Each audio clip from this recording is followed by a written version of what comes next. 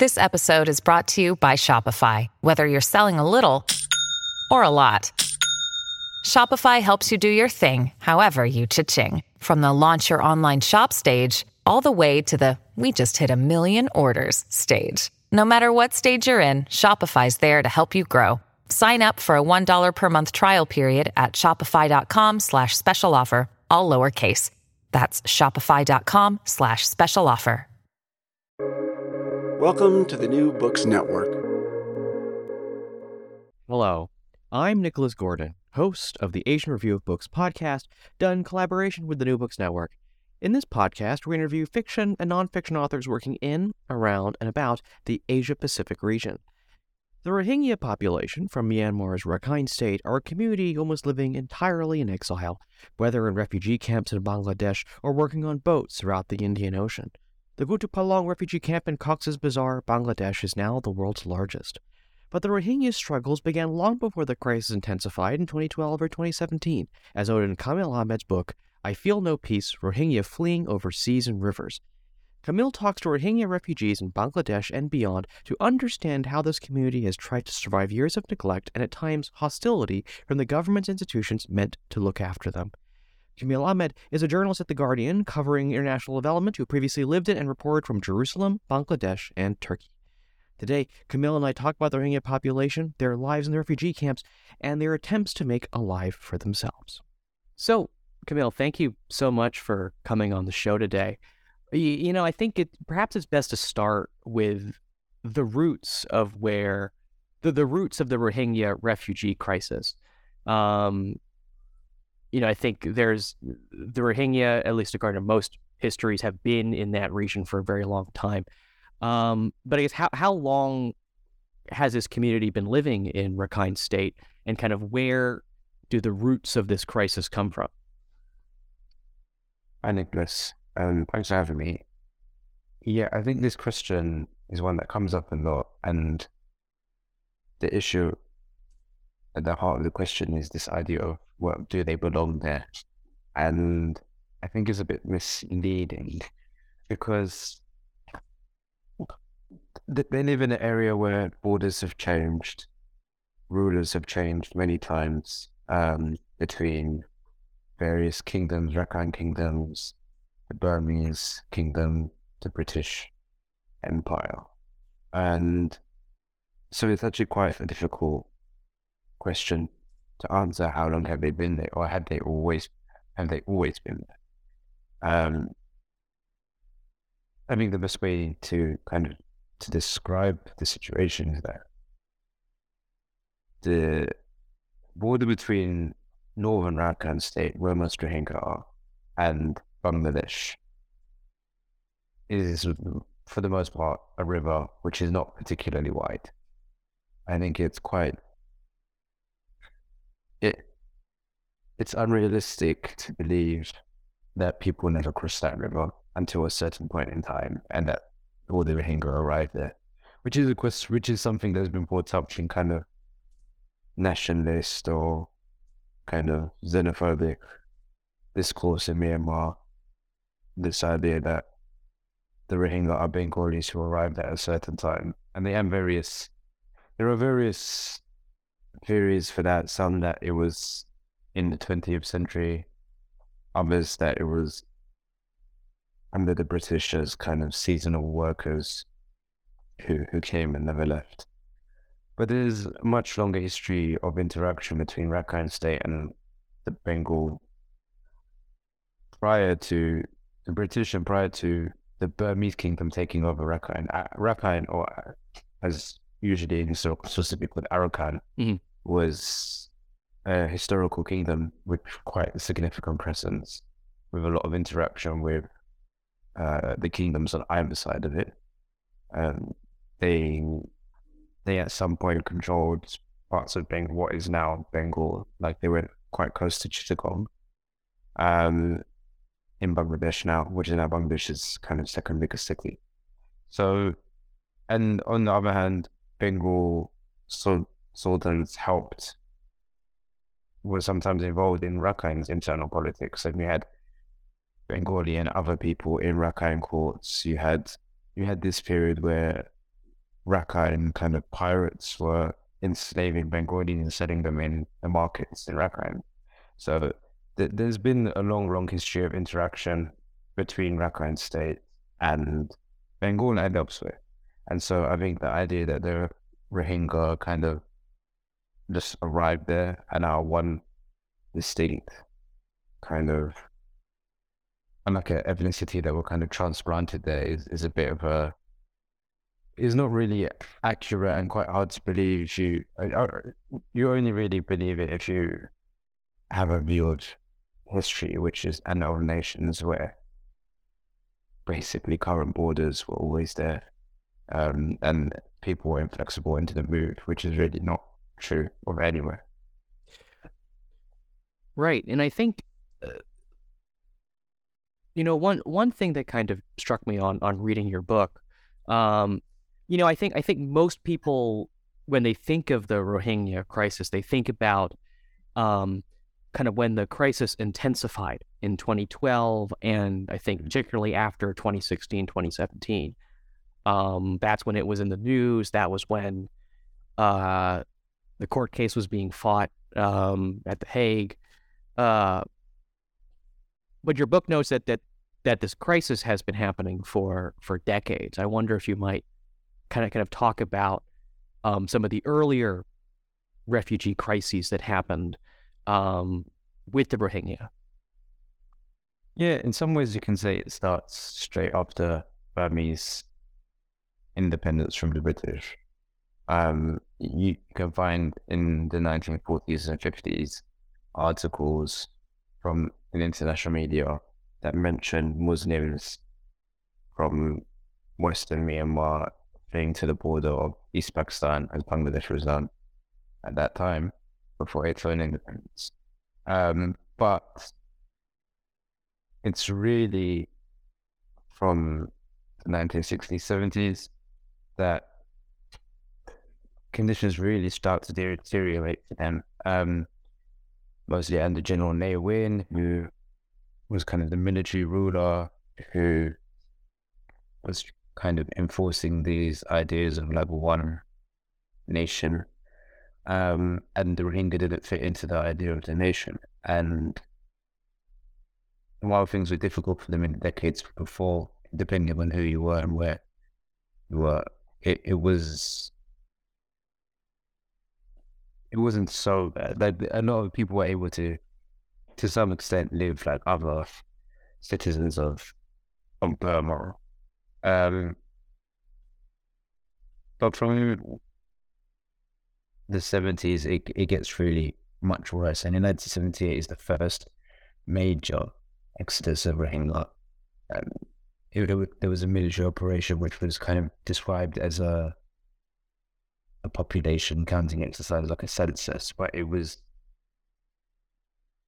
Rohingya were forced to try and prove that they belong, and they were in a very kind of rural, neglected part of the country, very remote, and there was not much interest in them, so they were kind of forgotten by the government. There was a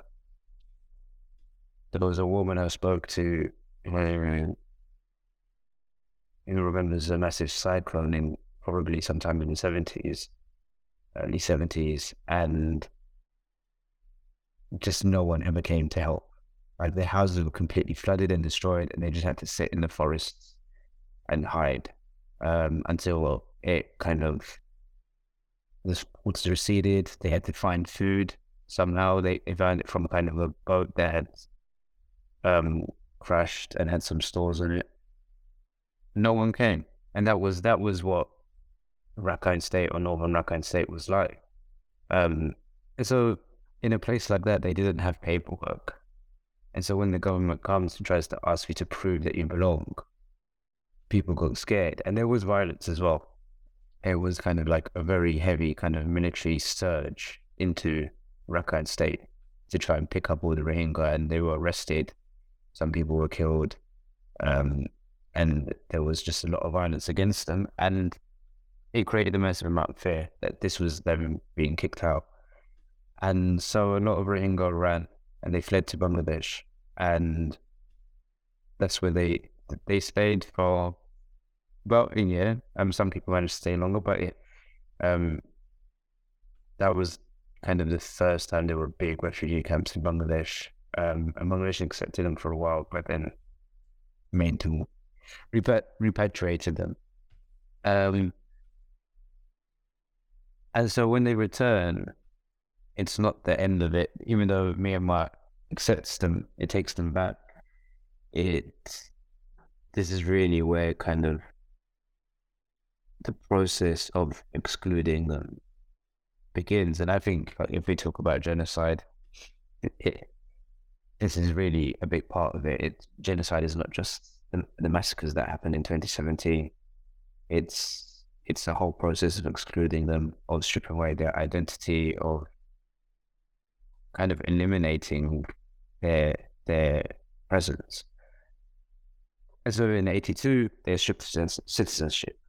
And that's really, I think, that's the point everyone kind of remembers. It's really significant. They have already gone through a process of being stripped away of their rights. And as 1978 showed, of being kind of treated as an other and being told they don't belong. But 82 shows that even those who did have paperwork do not belong. Even those who do have paperwork, who are kind of meticulous. I met a man who really, like, his family they were quite well educated. They kept really meticulous records. They made sure they always had their birth certificates. They always had a way to prove who they were and when they were born and where they came from, what they did. And in 78, that meant they didn't have to go anywhere because they had those records. But by 82, despite all of that, it had gone. They were no longer considered citizens of Burma. And so that begins the process, really, of being able to take away everything, completely treat them as another people, as people who don't belong, who have no rights. So then they can't travel, they can't go into hospitals, go into schools. All of these things become more difficult. They're not the only people, but there is a particularly bad problem in Rakhine State of Rohingya being taken for forced labor by the military, and a lot of people die like this. And also, while they're away, a lot of violence happens in their villages. There's abuse of women. And so by the 1990s, early 1990s, this is really bad, and that starts the second wave of kind of Rohingya fleeing to Bangladesh. And it's, I think, about 250,000 in around 1991 who go to Bangladesh. And this is quite a significant point in the history, especially in this book. I'm talking about the Rohingya as refugees. It's about how they live and what happens to them as refugees. And 90 to 1990s is important because refugee camps as we know it now are considered the world's largest, but they are sometimes treated as if they only existed when they became the world's largest, and that's not true. They've existed since the 1990s, because some of those 250,000 never returned. Some of them were sent back, some of them willingly, many of them also by force, or if not by force, their consent was kind of manufactured by coercion and by very difficult conditions that were placed on them by the government of Bangladesh once they had a certain amount of time had passed and they didn't want to keep them. So yeah, you have the 1990s and the refugee camps there, and in the meantime, things are just continuing to get worse in Myanmar. Rights being stripped away, and I think the next big turning point is 2012, when there are intercommunal riots. At this time, you also have like a really big there's a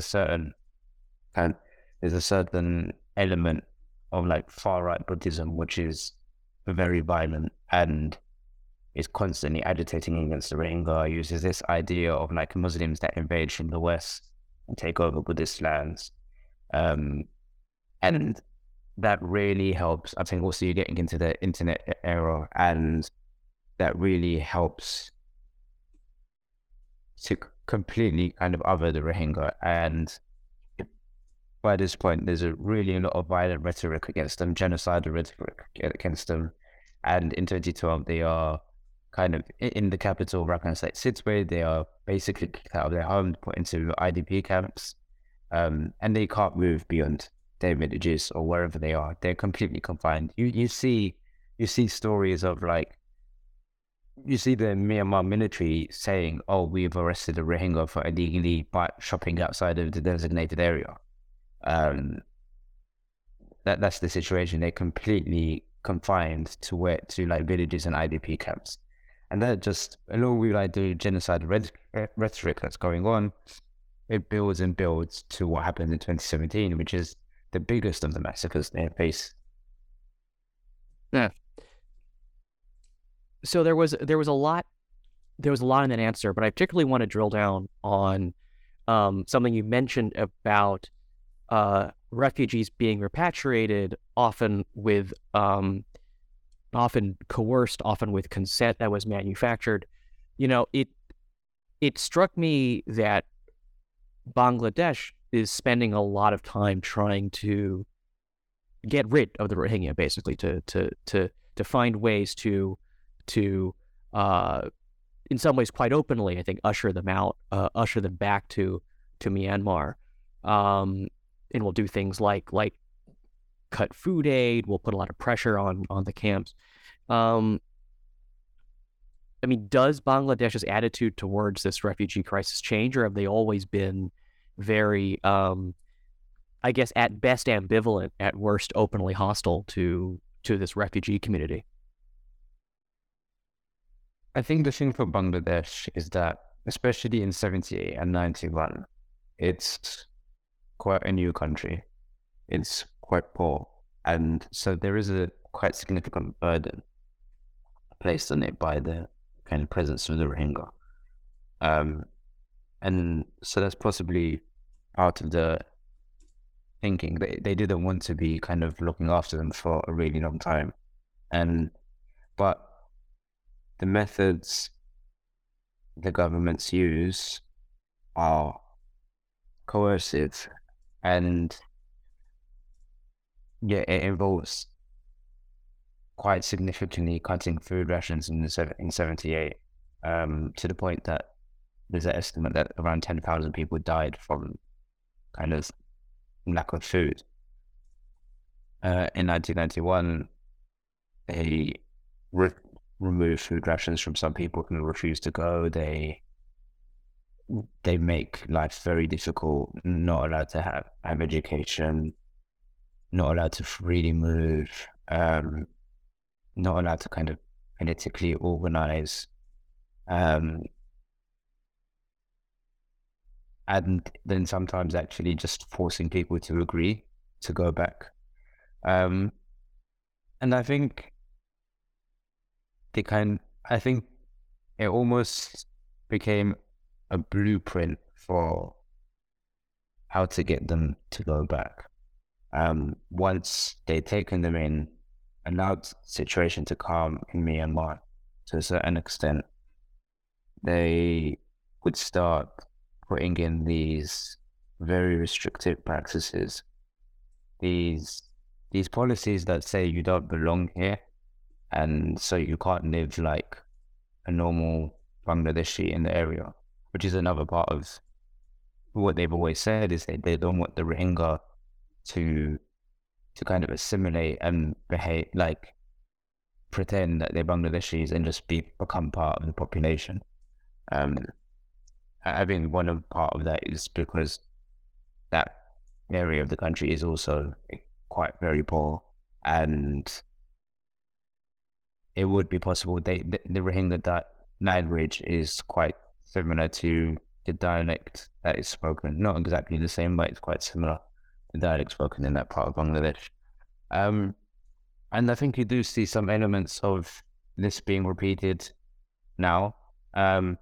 It's not exactly the same. Bangladesh has not forced anyone back, even though there's talks now again about repatriation, and a delegation from Myanmar came, and there's a kind of agreement for a trial repatriation, Bangladesh has not forced anyone back. It is twice put buses in the camps and said if anyone wants to go back, we'll take them back. But not a single person got on them. So it hasn't used the force. It hasn't really used food reductions in the same way. There are food reductions at the moment, but as far as we know, this shop that was put in the food ration cuts were put in place by the WFP because they said it's not getting enough money from international donors. But what it has done is stop Rohingya from working, even in kind of small jobs around the camps. It closes down their little shops that they run at the camps so that they can buy from each other. It closes down the kind of small schools they set up for each other, because it's changing a little bit, but they don't really have any kind of education beyond a very basic primary level. So there's always this fear that kind of teens will become a lost generation with no education. And there's put wide fences up. So it does seem like when they want pressure to increase, they will borrow from what has been done before. I realize that we've gone this long and we haven't actually talked about the lives of the Rohingya refugees, many of whom are interview subjects that kind of inform the reporting in your book. Perhaps let's start with life in the camps. And I guess what you mentioned, of course, that like the camps are now the world's largest, although the story doesn't start there. But for those that actually live in the camps in Cox's Bazar, what actually is life like for these refugees, especially the ones that have maybe now lived there for years? Yeah. Life has become really, I think, quite draining, and I think there's a lot of despair and hopelessness at the moment. I don't think they can see at this point, for those who have now been there 5 years, approaching 6 years, they don't see where life is going. They're just kind of frozen in this scenario, this situation where they live in these massive camps, but they don't know what happens beyond that. Everyone would like to return to Myanmar. For them, that's their home. They can live in their villages where they were at least able to work and farm and sustain themselves, even with like the extreme restrictions of the Myanmar military. But they don't want to return unless there are guarantees of safety and something radically changes. For many, that starts with being granted citizenship. It's not just a bit of paperwork. It's wanting citizenship, and hopefully, once they get to the point of citizenship, that means that other things have changed, and there's been a shift in the mentality of the state, and other protections are in place, and they're at this point being treated as equal citizens. But they need that guarantee of safety. They need to be able to live like everyone else and not be, even for the standards of like the current military regime, be even kind of treated amongst the worst. Like, I think there's an element of many of these other conflicts on the frontiers of Myanmar want this certain element of independence. The Rohingya actually want to be considered part of the nation. But so many people want to return, but they don't see this happening. They don't see any of these conditions being met soon. And so that leaves them with a real problem, because what happens to them? Do they just stay in the camps forever? The problem is Bangladesh has made it quite difficult. And the camps are not a nice place to be. Their lives are so restricted. They're not able to go anywhere. They don't see a future for themselves in the camps.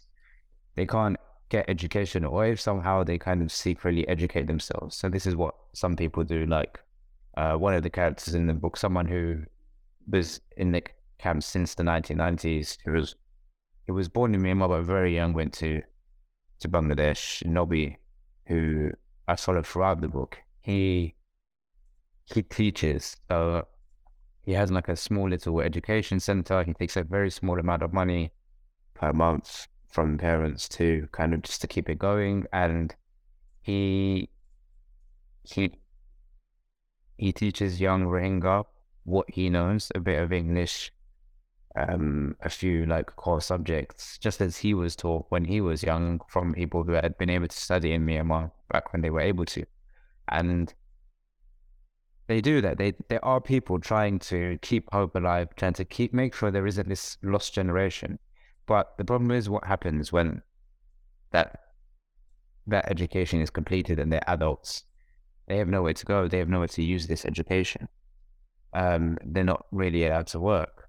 Some people might be able to find someone who will give them a bit of kind of, who will employ them as a neighbor, or perhaps an NGO might take those who have got that bit of education on as a translator, but they're always at risk of kind of being arrested for that, or being arrested for having cash, or for being somewhere, if they're unable, for being somewhere outside of the camp where they're not supposed to be.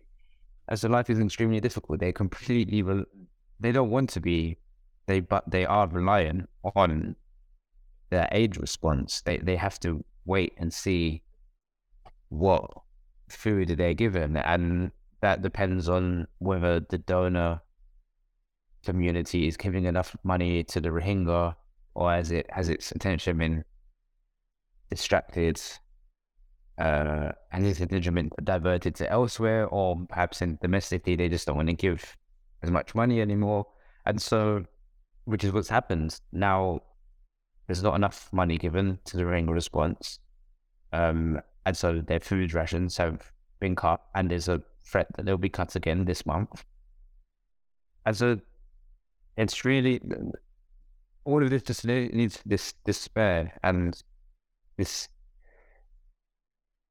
concern about what happens in the future. And I think that will lead to desperation. It already is starting to use the kind of real big way this has manifested in the past, and I think it's starting to now again, is through smuggling of Rohingya to other places. Right, and this leads to my next question, because obviously there are those Rohingya that don't stay in the camps, but then they run afoul of these human trafficking networks. Yeah, and so what happens is this despair is taken advantage of by the human traffickers. What they offer is a route to somewhere else, where they will tell them they will have more opportunity, there will be less police, they will be able to work and just live a little bit normally, perhaps use education or pursue education. But it becomes a lot more than just taking them to another place.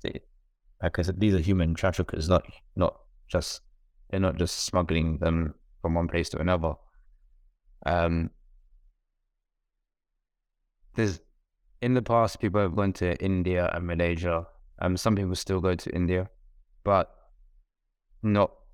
India, Malaysia, and Saudi Arabia. But the Saudi Arabian route, I think, is pretty much closed. And that was a kind of exception. The king at the time actually welcomed the Rohingya, but then the current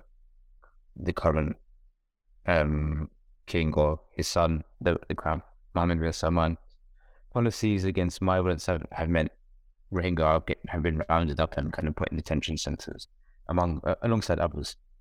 And in India, there's currently a lot of it's very difficult with the BJP and like far right Hindu nationalism, and the Rohingya, despite being very small in numbers, are quite often highlighted in Indian media as some kind of threat. And so Malaysia has for a long time now been the main destination. It's the idea that of all of the countries in the area, its governments have been the most sympathetic to Rohingya, the most likely to speak out and criticize Myanmar.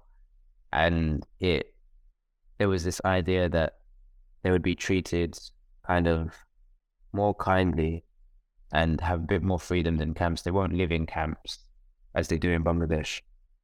And as Rohingya started to go there and settle there, it became the destination. And so the traffickers set up in the kind of 2000s, 2010s, they set up this route to Malaysia by boat. So Rohingya, either in Bangladesh or in Myanmar, would get on small boats, be taken to a big boat waiting in the Bay of Bengal, and that boat will go to Thailand.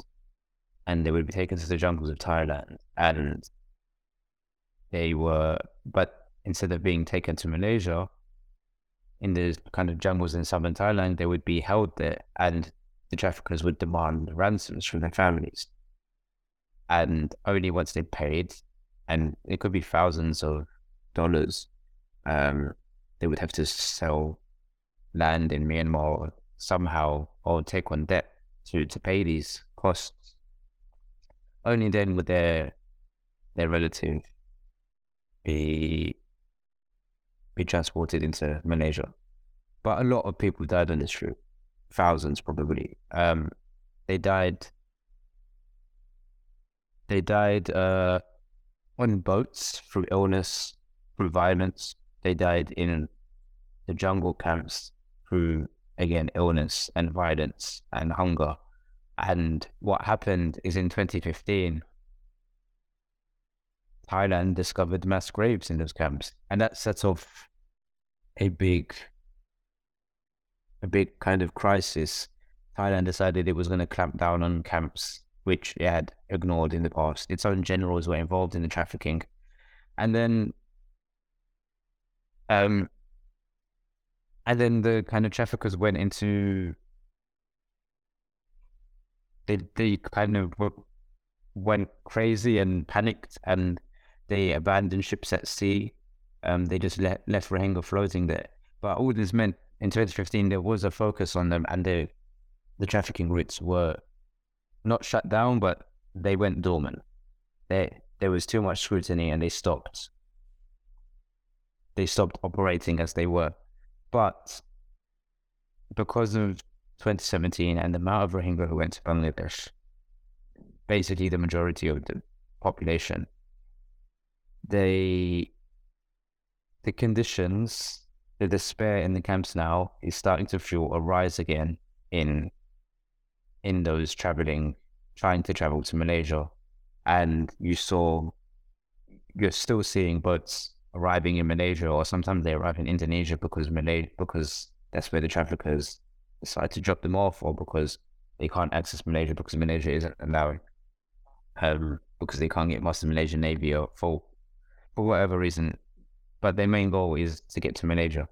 And so, yeah, this is the current situation. The conditions in the camp are fueling trafficking again, but it's again a dangerous situation. There have been boats that have capsized and killed almost everyone on board. And Malaysia itself has become much more hostile to the Rohingya than it was before. Especially since the COVID-19 pandemic, there has been increasing online hatred of Rohingya.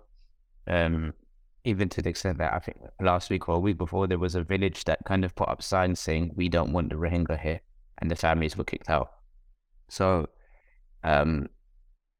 this is kind of the situation they're in, where there's not really anywhere that's safe for them. And there's no way for them to get to anywhere safe. And the places they can get to are increasingly hostile. I want to pivot back to talking about the camps and the Myanmar-Bangladesh border. I mean, you talk about some of the drug smuggling that happens across that border and how that takes advantage of, both takes advantage of the Rohingya, and the Rohingya are themselves kind of victim of a lot of perceptions about drug smuggling. There's also gangs and gang violence between various different groups. And I wonder if you might kind of talk about calling it organized, calling it crime feels a bit both pejorative and simplistic.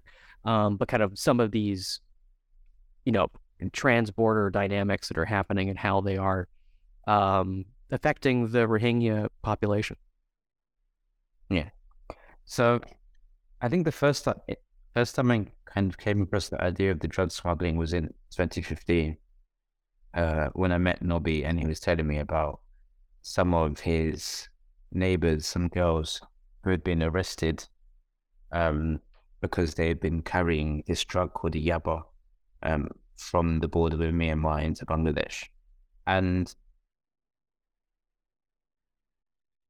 it was a part of what opened my eyes to this idea that I tried to explore in the book, which is that the Rohingya are exploited basically everywhere they are. And if you look at Bangladeshi media, you will see quite often this idea of the Rohingya as a problem, as a key, as kind of facilitating and almost being responsible for the presence of this drug yaba, which is a methamphetamine, which is produced in Myanmar. So for the presence of yaba in Bangladesh. But in reality, they're not the ones who are organizing this smuggling of the drugs. They are just used as a cog. They're used to take away the risk from people on either side who want to transport these drugs. And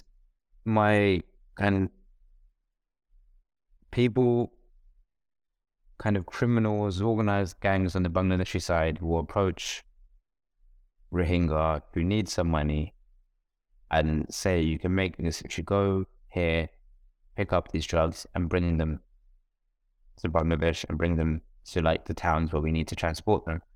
And that's basically how it works. But it can be an even smaller role than this. So the road which runs parallel to Myanmar and also to the camps, which is called Teknaf Road, all along it, there are checkpoints. If you take a bus, it will constantly be stopped by police who will search people's bags for drugs. And sometimes I met a woman, not her real name, we called her Fatima in the book. She'd ended up in debt because her husband had gone to Malaysia and had borrowed money to go to Malaysia, but actually when he got there, he had abandoned her and left her with the debt to pay back. And so when a local shopkeeper realized that she was in debt, offered to give her some money. But the role she played was just from around the area of his shop, which is outside the Kutupalong refugee camp, to Cox's Bazar, which is like maybe an hour and a half away.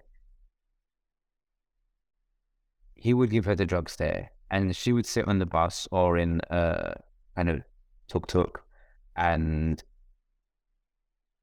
to hold the drugs in the bag, and then he would just pick them up from her there end when she got to Cox's Bazar. So she wasn't transporting them across borders. She wasn't picking them up from anyone. He would give them to her. She would hold them for the period where the checkpoints were the most frequent, and then he would take them off her. And she was purely just taking away the risk from him. And so that's how it works. And I think it's really quite it really illustrates how exploited the Rohingya are. And they're treated as, you see Rohingya being killed by the military, by Bangladeshi police often. And that they will say that they've done this raid to bust like a Yaba ring. You'll see really often them saying they've arrested the Rohingya with this many tablets. But really they're just playing a role in this wider network, which takes the drugs from where they're manufactured in Myanmar through to Bangladesh, into Bangladesh, and either to like the ports or to like the capital where they're used by students, for example. I wanna kind of end our conversation by taking this to the present day. I think you mentioned briefly the COVID pandemic at the end of your book. Obviously, there's also been the coup in Myanmar in 2021 that for sure has changed the situation in Myanmar. And so I guess my question is kind of, where do you think the Rohingya crisis goes from here? You mentioned that there's energy building again, I think for maybe repatriation again, but kind of like how does this crisis develop given what's happened in the past 2-3 years? It's really difficult to say it's going anywhere. There is momentum now for repatriation, but that momentum comes pretty much entirely from Bangladesh and Myanmar. And we have to remember Myanmar has, over the past 5 years, there have been occasions where it has agreed to take back Rohingya and nothing has happened. I think the idea that the current military rulers will do anything more than was done in the past is quite hard to believe, and I don't think the coup really made. There was not much belief and not much sign of conditions being improved prior to the coup. I think people have much less belief that conditions will improve now. The situation in Rakhine State has also been complicated by, aside from the coup, prior to it, there was fighting between the Arakan army, which is a kind of separatist group of people from the Rakhine ethnicity. So they also live in Rakhine State. They're not the same as the rest of Myanmar, but they're not Rohingya. And the Rohingya have often been caught in crossfire. They've been killed by kind of bombardments by the Myanmar military, and even that's continued since the coup on occasions. So it doesn't feel safe for them, and I don't know anyone who feels like it's safe for them to return. So that really does mean there is a big question of what happens now, because there isn't much prospect of return. That's why I think you're seeing people getting on boats again. The question is, what does the rest of the world do?